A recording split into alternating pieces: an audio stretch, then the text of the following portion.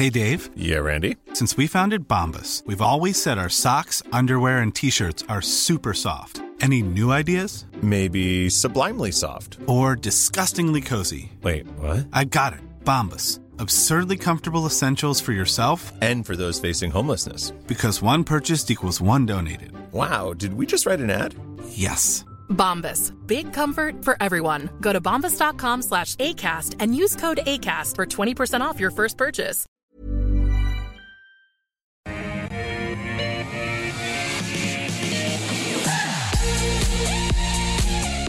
Hello and a very warm welcome from Barangaroo Studios. I'm Amber Sherlock and this is The Call. 10 stocks picked by you with 2 experts, 1 hour. It's Friday, the 16th of September, 2022.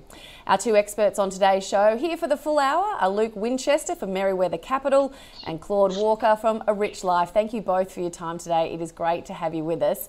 Let's get straight into it. And first, we're going to go to the first 5 stocks of today. We're going to get the experts' opinions on Star Pharma, Diverger, NAB, RPM Global Holdings and Fortescue. But before we do that, we're going to go to our stock of the day, which is Atlas Arteria. Now, Atlas Arteria has slumped in morning trade as the toll operator resumes trading following its $2.5 billion equity raising to fund its stake in Chicago Skyway. Atlas Arteria's CEO Graham Bevan says the acquisition of Skyway meets key strategic objectives for Atlas Arteria, including growth to security holders. Let's see how those shares are trading as we head into the afternoon. Just taking a look there. Yeah, they're not doing too badly. They were down. They've come back a little bit on the day. Claude, let's go to you first. What's your take on Atlas Arteria? Yeah, so they are down today, but I think that's probably mostly because I think the capital raising price was below the prevailing share price, as is normally the case. I don't know why it said 9% there. I'm seeing 15% here, but basically, I think that because shareholders can now buy, I think it's $6.30, you'd sort of expect the share price to drop. And that sort of reflects the fact that it's quite a large capital raising as well, I think. So it's a matter of supply and demand pushing the share price today. You know, hypothetically, you'd want to own this as a dividend stock. Personally, it's not the kind of business that I study closely or have that much interest in because it is a fairly capital-intensive business with the toll roads and all the maintenance costs and et cetera, which is obviously not something that I consider that is very attractive. Obviously, at least they are sort of often monopoly-esque assets. So, you know, it could be a decent company, but it's just a bit out of my wheelhouse. So a buy, a sell, or a hold from you? I mean, I guess I'd say hold if you know what you're doing, otherwise sell. That'd be what I personally wouldn't hold it. I prefer just hold cash, but yeah, I don't think it's a bad dividend stock necessarily. I just don't like that kind of capital intensity. No problem. Luke, what's your view? Yeah, as Claude said, it's a big raise, and it's an interesting one because this is a business where normally you see a fair bit of debt used to fund these sorts of acquisitions. But in this case, you know, the $3 billion purchase price will be completely funded by the raise they're doing. And the way these things normally work is, you know, a company may sound out some of its larger shareholders or some large institutions and try and get a feel as to, you know, if we were going to raise a big chunk of equity, what sort of price, and maybe there's some back and forth behind the Chinese walls. And it's a big discount, you know, 17% discount to that last traded price says that, you know, to stump up this big chunk of equity, institutions in particular weren't willing to do it anywhere near the prevailing price. So no surprise to see the reaction today. Management are claiming that they're acquiring a Chicago-based toll road, just for a bit of context. Management are claiming there'll be some accretion at a per-share level. Now, that surprises me because it's completely funded by equity, and I think they've paid, you know, a pretty top price for this asset. So that accretion, if you read through the presentation materials, they're talking about loading that asset up with debt further on down the track, or the cash flows from that asset being able to put more debt at the corporate level. So as a shareholder today, you've got to take a bit of a leap of faith here with management. There's a lot of questions around what's going on. A major shareholder is potentially looking at taking over the whole company. They're not quite happy with how things are going. My final takeaway, Amber, like Claude, I think you hold if you're there. Like, it's a defensive asset. If you're the sort of investor who owns this already, you know why you own it. It's a toll road. The toll road they've bought, has an 80-year license life with Chicago. The Illinois government. You're there for that defensiveness. You're there for a dividend yield. If you're someone on the sidelines, you probably wait to see a few of these things wash out and just see what's going on with that major shareholder. Wait to see how they implement this acquisition. Hold it if you're there. It's a toll road sort of real defensive asset. 2 holds from Claude and Luke for our stock of the day, which is Atlas Arteria. Okay, let's get right into the first 5 stocks as picked by our viewers. Steve wants to know about Star Pharma, which is a global biopharmaceutical company and a world leader in the development of new pharmaceutical and medical products. It's developed a COVID antiviral nasal spray that's registered in more than 30 countries, although that isn't approved for sale or supply yet in Australia. Luke, what are your thoughts on this one? Yeah, these guys have been around for a while. So their main product is called Viva Gel. I remember that from many years ago, first looking at this business. They're still selling that. It's like a vaginal cream for bacteria. It generates a little bit of revenue for them and some profitability. They've pivoted to this Viralese as the COVID nasal spray. Look, we know what's happening with COVID. Perhaps there's uses beyond COVID, but of course I think that the peak of that market's probably past them, before they could really get the regulatory approvals and really hit that market. Looking at the presentation that they put out around their latest financial reports, I think most of the excitement in this business now is around a product they have called DEP. And I must admit, I tried to look at what that acronym stood for and I couldn't find it. But it's a nanoparticle drug delivery. And they're partnering with some really major companies over in the US, like AstraZeneca and Merck, focusing on oncology drugs. So cancer drugs. Obviously, big market. Anyone who really taps into that with any great success is very lucrative. So that's the excitement behind the business, but it's still very, very early days. These things are still in phase 1, phase 2 trials. And ultimately, because of that, it's not really my style. It doesn't just have that certainty. Still burning a fair bit of cash, but the balance sheet's not too bad, 50 mil in the bank. Look, if you're an investor who wants to take on a little bit of extra risk and maybe you like what these guys are doing, or even more importantly for me, if you're somehow in that space and have some sort of edge over, into the IP they've developed and why it may be different to some other drugs on the market or going through trials, you can maybe have a look at this. But for me, it's not my style of business. Again, like Atlas Arteria, I'd hold if you're there because you know why you're there for that sort of speculation, but it's not my style ever, so I'd stay away. Okay, Claude, do you agree with Luke? With the conclusion anyway. I agree with everything he said. I guess I'd also add, I saw there'd been a little bit of a director purchase recently, and I was wondering how significant that would be. I think it was only about $17,000. And then that made me check the CEO's salary, which was, I think, over $500,000 per year, plus some pretty big cash bonuses as well. I think it was $540 in salary plus $194 in cash bonuses in 2021, and then in 2022, $515 in salary and $179 in cash bonus. I haven't even started talking about the other forms of remuneration that she gets, and then even also the other executives and board members. So I think that if anyone is a shareholder in this, they should really focus on their experience as a shareholder in the last 2 years and also compare that to the experience of these key executives and board members and figure out who's really doing well out of this one.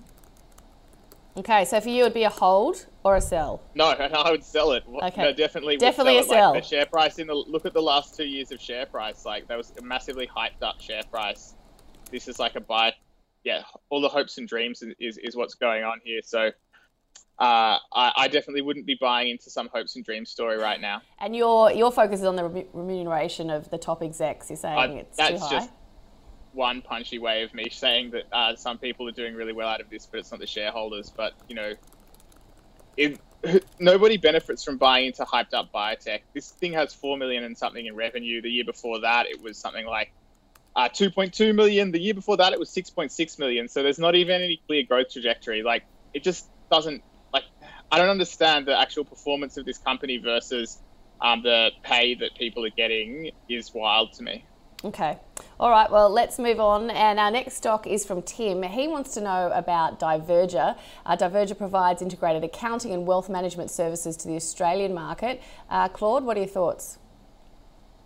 Yeah, so Diverge is actually one that I own shares in. At times, unhappily, there's been a bit of a saga with this stock in the sense that I sort of bought it because I thought it was a fairly cheap dividend stock with honest, competent management.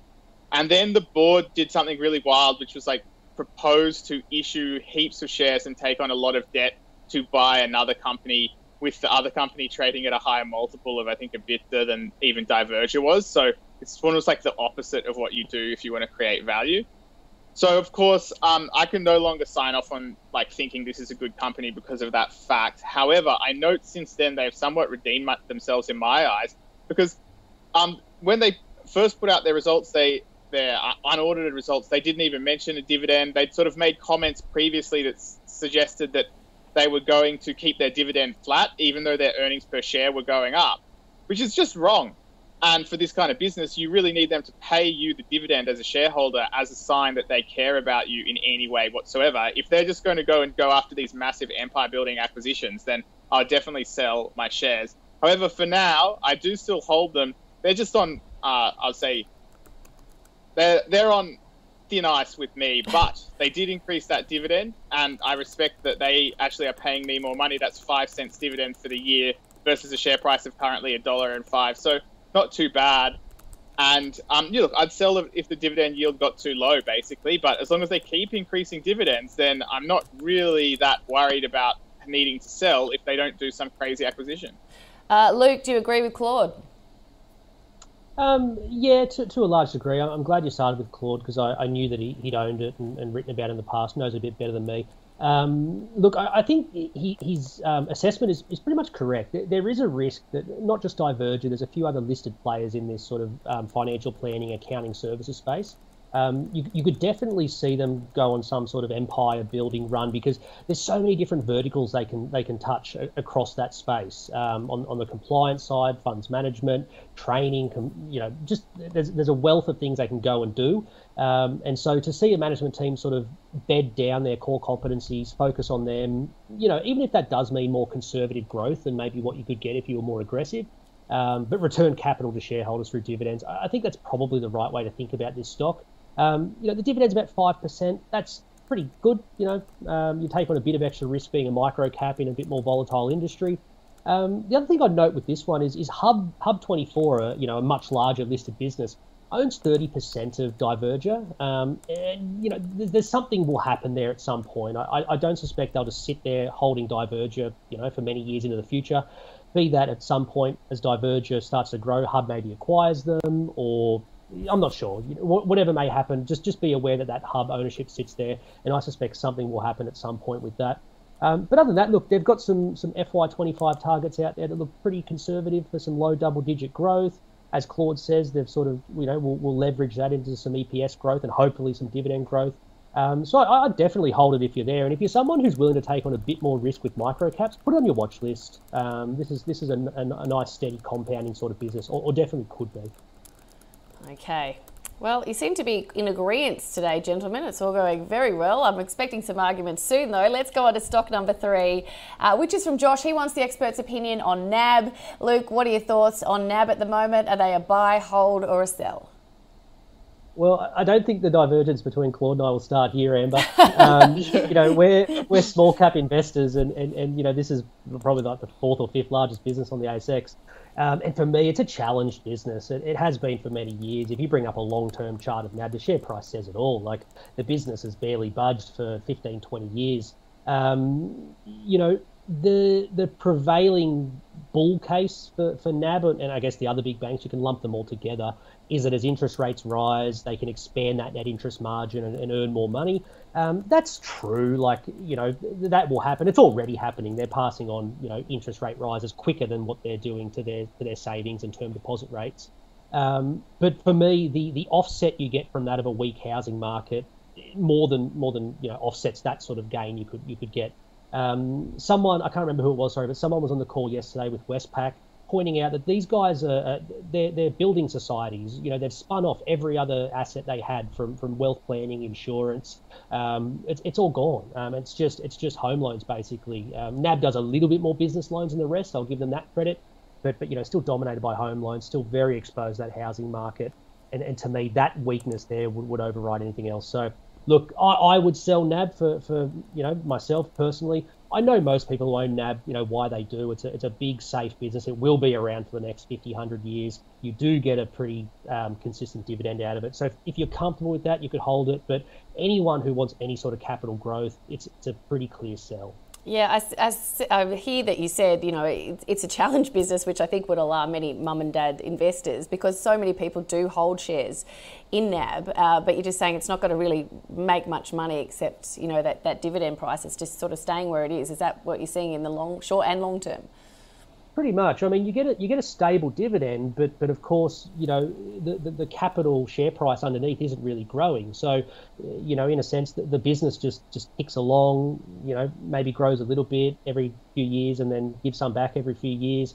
They embark on some IT refreshment, then right off that, 3 or 4 years later, it's been the same story for like I said, 15, 20 years. I don't expect that to change. So, are you lumping all the banks in with this? Look, CBA is better, but CBA is very expensive. So, again, I sort of have to take off my, Luke Winchester small cap hat and put on, if I own NAB, I'm probably a retiree and I just want the safe, secure dividend. You would hold it for that. But like I said, anyone who wants any sort of growth out of their investment portfolio, I struggle to argue how any of the big four banks get a place. Claude, what are your thoughts? Well, I definitely agree with it being a dividend stock, and that would be the main reason and only reason that you'd be interested in holding it. Look, I agree with what Luke said and some of the risk-reward thing. The one thing I'll add to that is, say, for me personally, I'm probably have a fair bit of assets in the property market compared to my total assets already. So a bit of a split between shares and property for me. So for me, I'm really not looking to put in my stock market money into the property market as well, which is kind of how I see investing in the big banks. And sort of zooming in on that point that Luke brought up about them being building societies, ultimately, so in the short term, interest rates might somehow mean that their net interest margin's a bit better for a bit or something, but longer term, high interest rates means lower property prices, which is going to mean smaller loan sizes and generally also, if it gets really bad, risk of, problems with defaults and stuff like that for the bank. So it's a lot of extra leverage on the property market, which I'll already be feeling by the fact that I own property or my family owns property. So I don't really need extra leverage into that at the moment. So it's a sell for you as well? Yeah, but obviously I guess that's just another consideration. That's depends on the particular situation that the person is in. I guess the big banks are too big to fail. So in the very long term, they should just roughly track, Australia's progress and GDP growth. Okay, let's move on to stock 4. It is RPM Global Holdings, and this one's from one of our viewers, Simon. RPM Global is a software company for the mining industry, from financial analysis and reporting to scheduling and design. Luke, a buy, hold or sell from you?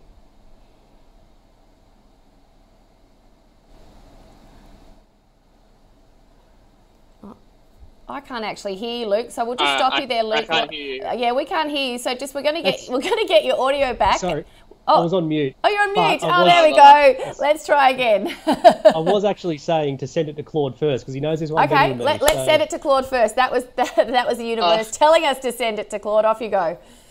Okay, so I updated my Excel charts and shared them on Twitter today just with RPM Global's most recent results. And what I'm looking at there is that they're at this juncture where, so what they do is they mostly sell software to mining companies. On top of that, they do some advisory work for mining companies. Now, the advisory business doesn't have any interest to me except as, I guess, a channel for selling their software. So I'm totally focused on the software. Now, over the last few years, they've been transitioning software from a sort of more license-based model where you get that money up front and then a less money in maintenance afterwards. So that might be $1 million up front and then $100,000 for 10 years. That would be $2 million in total.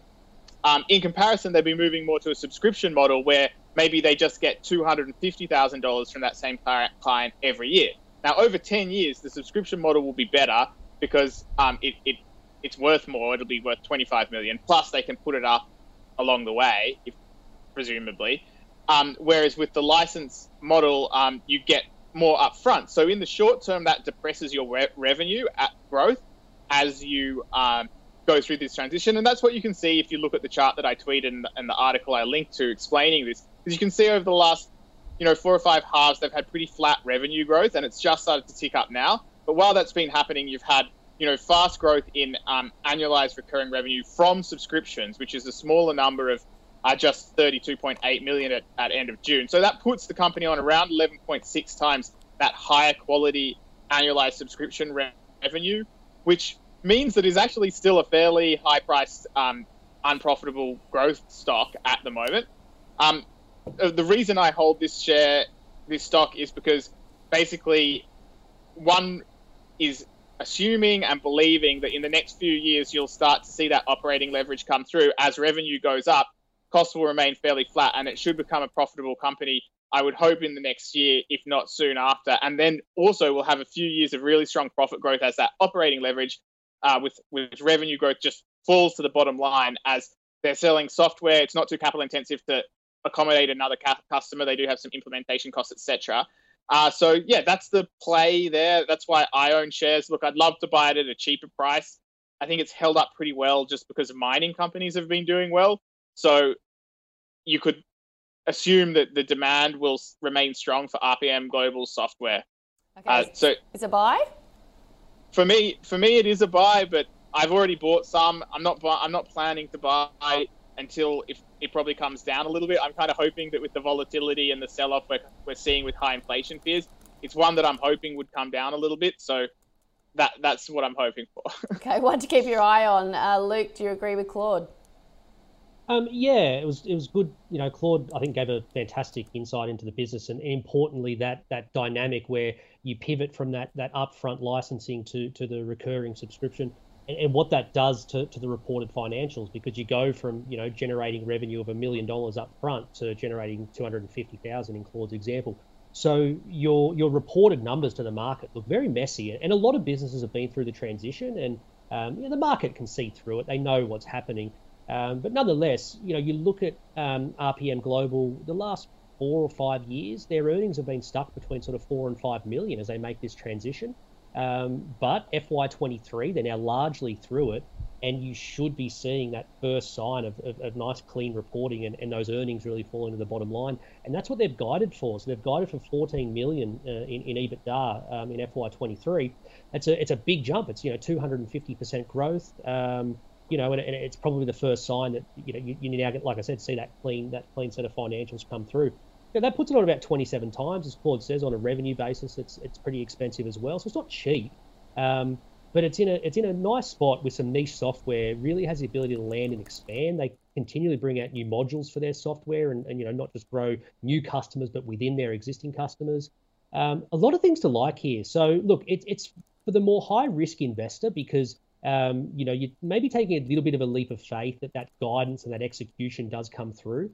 But if it does, I think you've got a business trading on a elevated price, but the growth is very strong, and that leverage will really fall through. They're guiding 20% revenue growth to, like I said, 250% profit growth.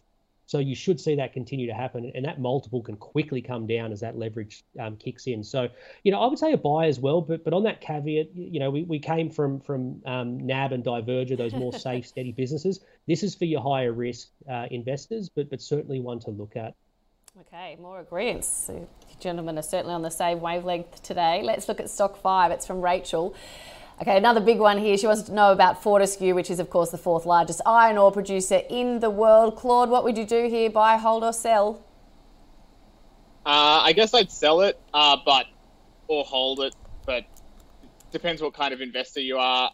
For me, I would see iron ore risk around the potential for a slowdown in China and building in China. They've got a strange economy, so there's no guarantee that there will be a slowdown anytime soon, and people have been saying that they've overbuilt for ages. But the truth of the matter is that in modern societies and cities, you do get to a point where your need for new steel goes down massively after a lot of the physical infrastructure build has happened.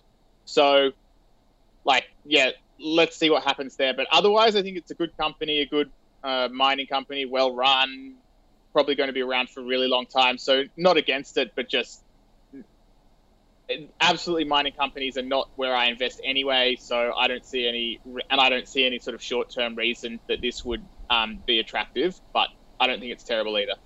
Yeah, I mean, we just saw the charts there over 5 years, up 219%. I mean, it's not bad.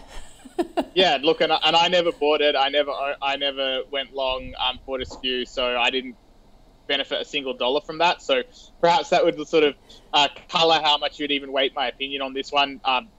But nonetheless, I still think that the current setting, I guess, has been kind of favourable for iron ore prices, and there's some risk to the downside there. Okay, Luke, what do you think? Yeah, look, I think Claude's thinking about it the right way. The big input to this business is iron ore prices, and the big input to iron ore prices is China. So you sort of need that second level thinking of whatever your opinion is on the Chinese economy, and will they continue to grow at the same rates and consume steel at the same rates. The iron ore price got to above $200 a tonne back in 2021, fell to below 100, got to 150, and now it's back to around 100 again. So it's been very volatile. Fortescue and BHP and Rio have managed it all very well. It's an exceptionally well-run business. I'll probably be a little bit more positive than Claude and say definitely if you own it, continue to hold it. I mean, the business has executed fantastically. We'll wait and see what happens with the Fortescue Future Industries, but I commend them. They're going to commit several $1 billion to hydrogen and other forms of green energy. Now, the technology may need to catch up to what they want to do, but like I said, I commend them for at least giving it a go and sort of recognising where their business may need to be in the future. But yeah, look, I would continue to hold it. My one comment I jotted down was don't look at what they did last year and try to extrapolate that. So, if you look at last year's earnings, this business trades on about 6 times earnings, looks exceptionally cheap. But like I said, that's them capturing some record iron ore prices that have already come down. So we start FY23 already at depressed levels. So that profit number will come down this year. Not crazy, but it will come down. The business, it's hard to say exactly. It probably trades on sort of 15 to 16 times earnings on my sort of very rough numbers. And that's not too bad. So I'd continue to hold and certainly let a good management team continue to execute. Okay, great. Let's summarise the first 5 stocks and the stock of the day that we've talked about. Of course, our stock of the day was. Let's go to our 5 stocks first. That's what we can see up on screen. Let's go to Star Pharma first. Claude said it is definitely sell for Star Pharma. Some people are doing well. It's not the shareholders. Luke, early days, the balance sheet isn't too bad if you're an investor that wants to take on risk or in that space. Have a look. Hold if you're already there. If we look at Diverger next, Claude says hold, they are on thin ice. They've increased the dividend, sell if the dividend yield goes too low, while Luke says hold if you're there. If you're willing to take on more risk, put it on your watch. Dividend's about 5%. Moving on to the big one, which is NAB. Claude, sell depending on your situation. It is a dividend stock. Luke also says sell, so they're agreeing there. If you want growth, it is a fairly challenged business. As interest rates go up, they can earn more money. All right, moving on to RPM Global Holdings. Claude says buy, hoping it comes down a little bit as revenue goes up. Costs should stay flat and it will have a strong profit growth. Luke is also a buy for RPM Global. A nice spot with some niche software. A lot of things to like, but probably for the high-risk investor. Let's move on to Fortescue. Claude says sell or hold depending on what kind of investor you are, while Luke says it's a well-run business and definitely if you own it, hold it for now. And if we go back to the stock of the day, we were of course talking about Atlas Arteria. Claude says it's a capital-intensive business, so not that attractive. Hold if you know what you're doing, otherwise it's a sell, while Luke says hold if you're there. If you're an investor, you know why you're there. If you're on the sidelines, then probably it's a wait for now. All right, and the call is tracking our own high conviction fund, which is picked by our investment committee. The latest episode of the committee meeting is live for you to watch at ausbiz.com. So let's check in with that portfolio update. So heading into September, Universal Store, NextDC, the Lottery Corp, ResMed and Oz Minerals were removed. Karoon Energy, Boss Resources, Washington H. Sols Pats, Premier Investments and South 32 were added. So let's take a look at how that portfolio is performing. So far, our fund is up 3.14% on a cumulative return basis since its inception on March the 1st. So keep sending in your requests and keep the call switched on to see which stocks our committee will be looking at next. At CMC, we've been in the game for a while, and although a lot of things have changed, our mentality hasn't. We aim to give experienced traders the best trading experience, like our expert platform with its second-to-none trading tools. Plus, our pricing is completely transparent. That's why people who've been trading for a long time stay with us for a long time. So if you're serious about trading, switch to the market leader trusted for over 30 years. Trade CFDs your way at cmcmarkets.com. You don't own underlying assets. Consider relevant PDS and TMD or information memorandum for CMC Pro accounts at our website. Welcome back. I hope you're having a great Friday. It is time now to look at the next 5 stocks we're going to review today. Number 6 today is Australian Ethical, followed by Whisper. Then we have Dicker Data, Helios and Clinuvel Pharma. So they're the next 5 we're going to have a look at. They are the viewer picks. Stock number 6 is Oz Ethical from Anton. It's Australia's largest 100% ethical investment manager based in Sydney. It has $6.2 billion in funds under management and over 83,000 clients. Let's go first to you, Luke. What are your thoughts?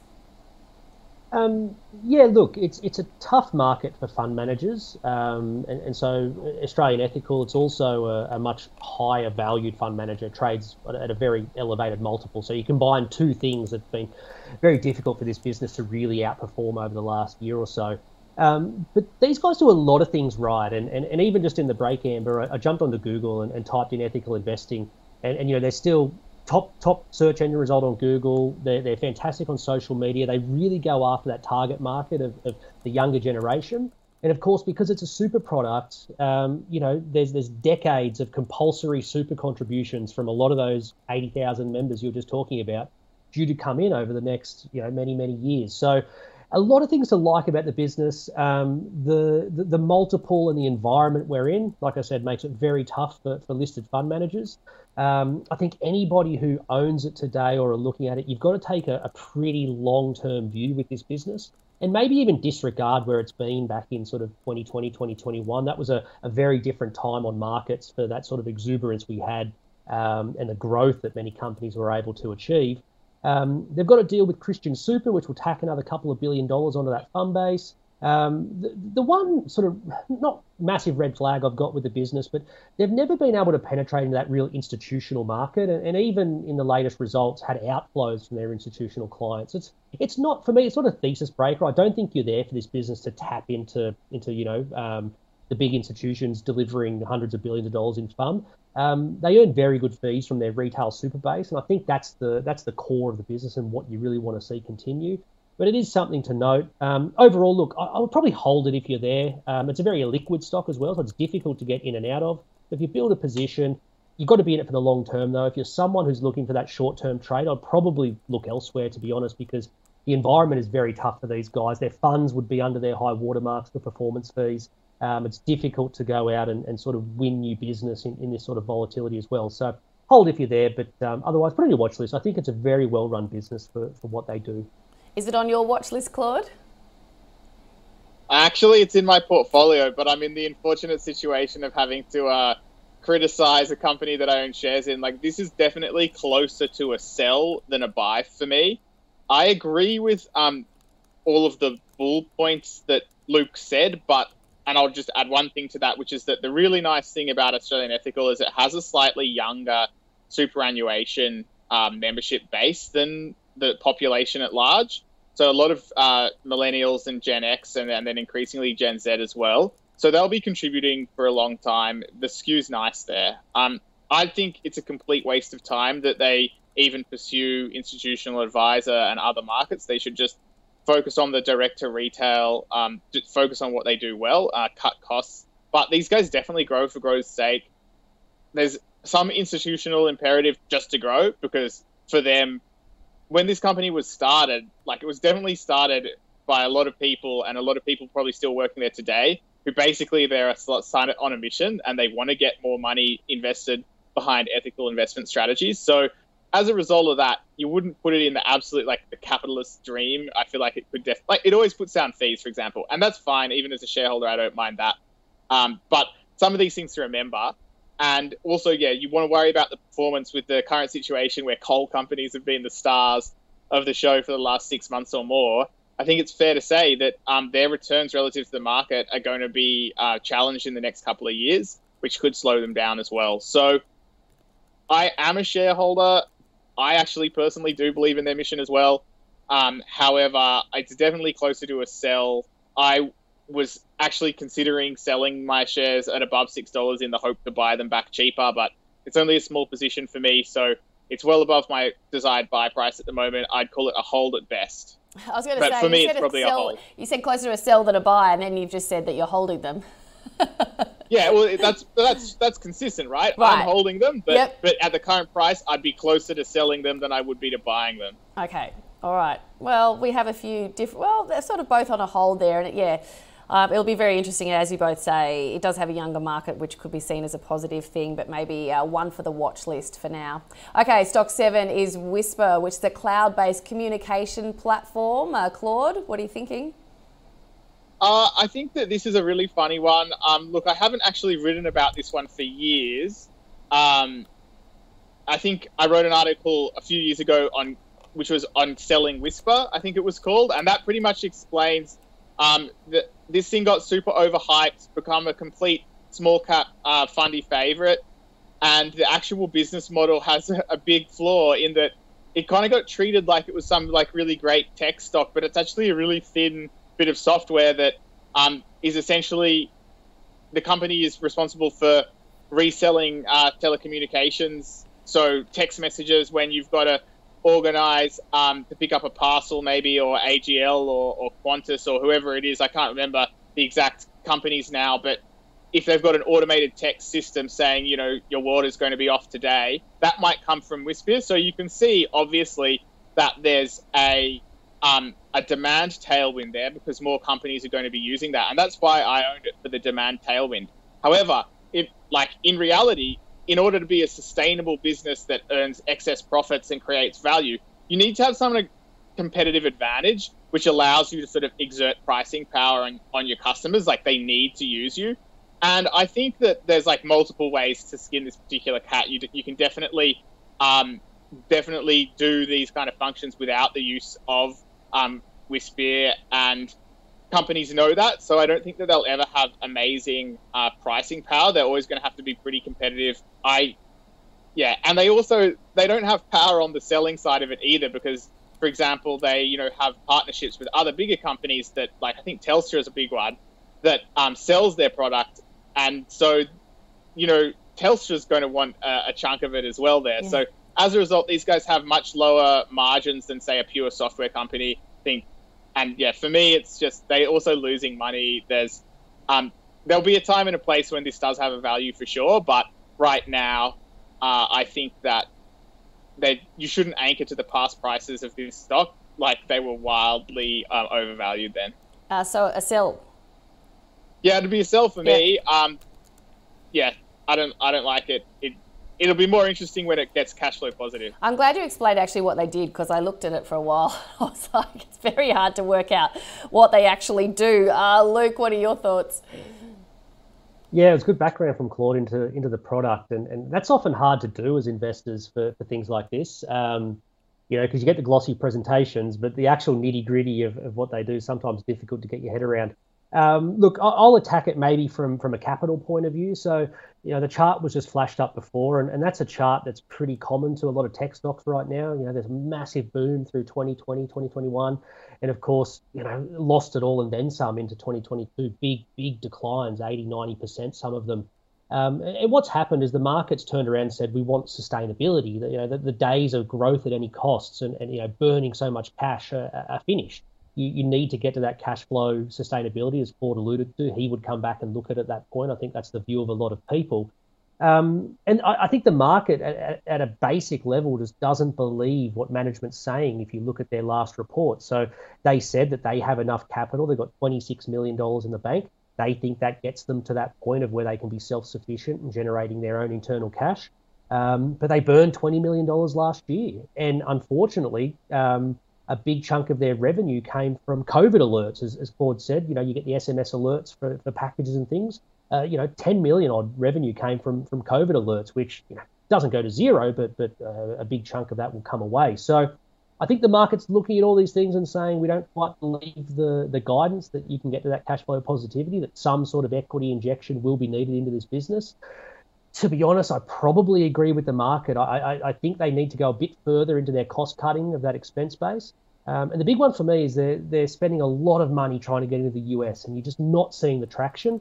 If I saw management really wind back that and focus on the core Australian business, which is quite profitable, that'd be another thing that would get me interested.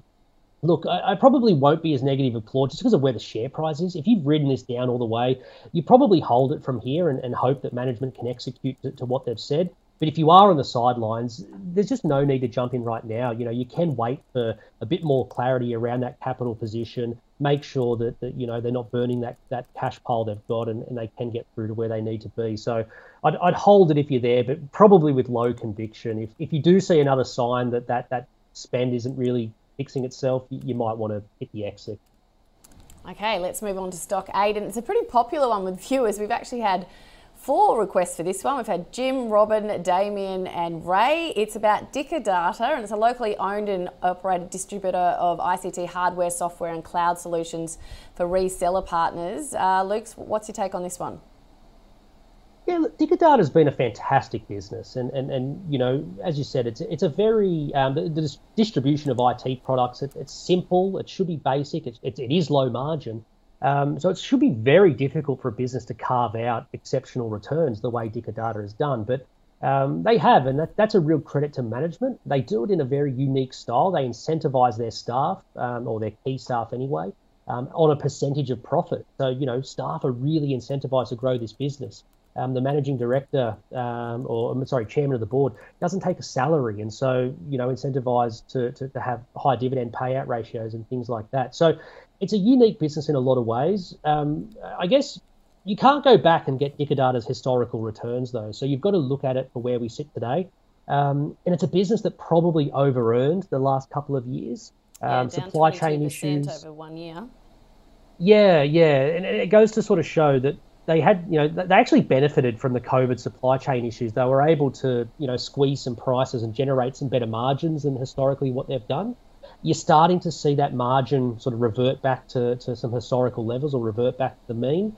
And so even in their last update, strong revenue growth, but profits were only up sort of high single digits. So I think the market's sort of looking at that, questioning where margins eventually fall. If you look, go back to Australian Ethical, if you own this business, you hold it. It's a liquid, it's exceptionally well run. I think, there's many years of growth ahead. They'll continue to take market share. If you're on the sidelines, probably just sit back, sort of see where these margins land. We're still volatile with supply chains and COVID. They've made some acquisitions, so let's see how they digest them. But yeah, I would hold, but on the sidelines, just watching this one. But certainly very high quality business. If you get, a bit further pullback, maybe below that sort of $10 mark, you would maybe look to jump back in. Claude, what are your thoughts? Well, I hold this one, and it's definitely a hold for me as well at the moment. I have been following this for years and owned it for quite a long time. So if I were to sell, I would definitely crystallize some capital gains, which I'm not that interested in doing, especially given that they pay a 3.5 to 4% dividend yield trailing at the moment, and I think that will go up over time, even though we may see a bit of a pause there as they navigate through a less favourable macroeconomic environment. So they have just had to raise capital at, I think, $10.30, and I don't currently plan to participate in that capital raise because I'm not that interested in buying more shares right now. However, I don't think it's too bad either. The only challenge for the business that you've got to worry about is that in an inflationary environment, the amount of working capital they need in order to hold inventory, deliver it, and then wait for payment goes up. And so that can be exacerbated, for example, by the fact that when they have a client, the client gets a whole solution off them. And that may be a whole bunch of different equipment. It could be AV equipment, it could be security equipment, it could be storage equipment, IT storage, it could be software, all these different parts of an entire solution that they're selling a client, a corporate client usually. And if there's one component of that missing because Dicker Data can't get the supply, then they won't be getting the cash from their customer yet. And so this means that the amount of receivables goes up, hence they need more money and they've got debt. So basically they need to raise capital eventually in order to keep running the company. On top of that, they are doing some capex in terms of expanding their warehouse yet again. Now, the good news is they're seeing really strong demand. The one thing that would probably definitely make me want to sell Dicker Data is if I think they were at the end of what has been a really long demand tailwind. And that's because the true source of a competitive advantage for a distribution network is essentially that the distribution network and all of the warehouses and connections and stuff, that's your asset. And if you put more demand over that, you can usually make margins go up over time. Now, that didn't happen in these last results. And there's a variety of reasons for that. And they're all kind of understandable. And the company itself is saying that their gross margins are going to end the year at about 9%. And the first half was, I think, under 9%, 8.8%. So you're expecting a much stronger gross margin in the second half. If we do see that, then I think that this price that we're currently at would prove to be okay. However, I'm just cautious because this most recent half that was reported, that did signify the end of a really good, strong run of margins before tax being over 4%, for example. And so that's what you want to see. And it's a pity to see the end of that. Makes me a little more cautious. That pushes my buy price below where we are currently. And so I just remain a happy holder because, quite frankly, I do have faith in the management team that they're going to try their best and do an honest, competent job of guiding this company forward. So as long as those long-term sociological tailwinds of more demand for IT products, more digitization, all of those kind of things, well, I think that's continuing. And if it's continuing for 10 years more, then I think this is going to be a significantly better company in 10 years. Yeah, 300% increase in a 5-year period. If you bought those a few years ago, you would be pretty happy just to sit on them for now, I would imagine. Okay, move on to stock number 9 today. It's Healius, which is formerly known as Primary Healthcare. Of course, it has a huge network of pathology laboratories, diagnostic imaging centres and day hospitals, which is actually in the process of selling those day hospitals. It's also a major provider of COVID testing, obviously on the tailwind of that. Luke, a buy, hold or a sell for you? Look, I think Healius is likely a hold, but for certain investors, I could actually see, why you would buy this. Massive beneficiary of COVID. When I first looked at the full year results, I couldn't believe how cheap it was, and then I realised, the first half, second half split where they had a big half of COVID testing at the back end of 2021, and then obviously from the onset, start of 2022, that's really slowed down. So if you annualize that second half and sort of look at what the full year might look like, it's not super expensive on my rough numbers, maybe sort of 10 to 11 times earnings. But what I did notice was, they haven't wasted the boon they got from that COVID testing, largely government funded. Their balance sheet is in fantastic shape. They've paid down a ton of debt, sitting on a good chunk of cash. They've made one acquisition into sort of a fertility clinic. I really don't have any sort of view on that, but I think that's the theme of what you can expect from this business, which is mergers and acquisitions and capital returns, because that balance sheet's in such good shape.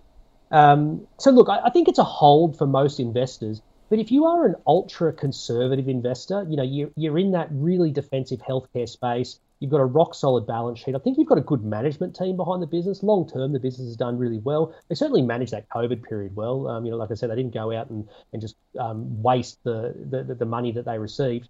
So I think if you're ultra conservative, this is something you should look at and potentially a buy.